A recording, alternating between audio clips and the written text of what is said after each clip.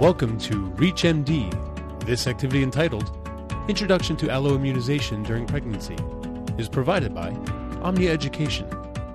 Welcome to this introduction to alloimmune disorders during pregnancy.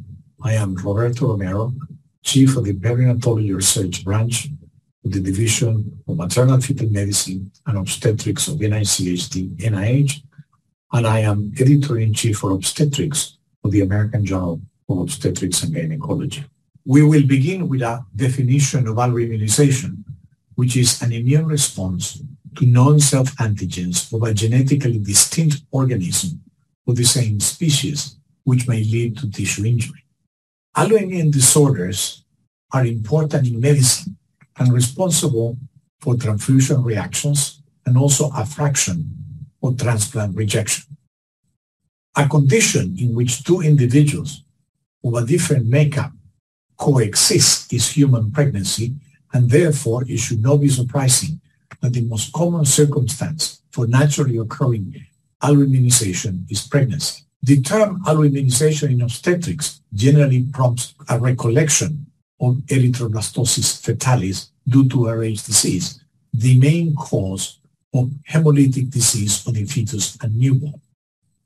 In addition to red blood cell alloimmune cytopenia, we can have damage of platelets leading to fetal alloimmune thrombocytopenia, which predisposes to intracranial hemorrhage during fetal and neonatal life, or the process can affect white blood cells, leading to neutropenia, a condition that predisposes to infection during fetal life or newborn.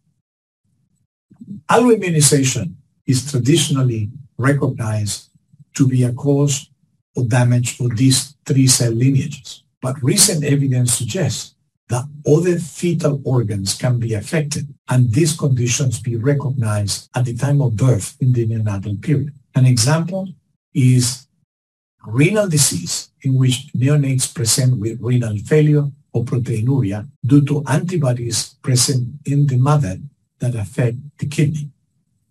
Another example is neonatal hemochromatosis or liver disease due to maternal antibodies against the fetal liver, and maternal antifetal rejection, in which the target organ of the maternal antibodies is the placenta, is now recognized as a condition observed in cases of fetal death, recurrent fetal death, or spontaneous premature labor and delivery. This program focuses on alloimmune diseases in pregnancy and will cover the following subjects: hemolytic disease of the fetus and newborn, and Dr. Ken Moise, a professor in the Department of Women's Health at the Dell Medical School at the University of Texas, Austin, will be addressing this subject.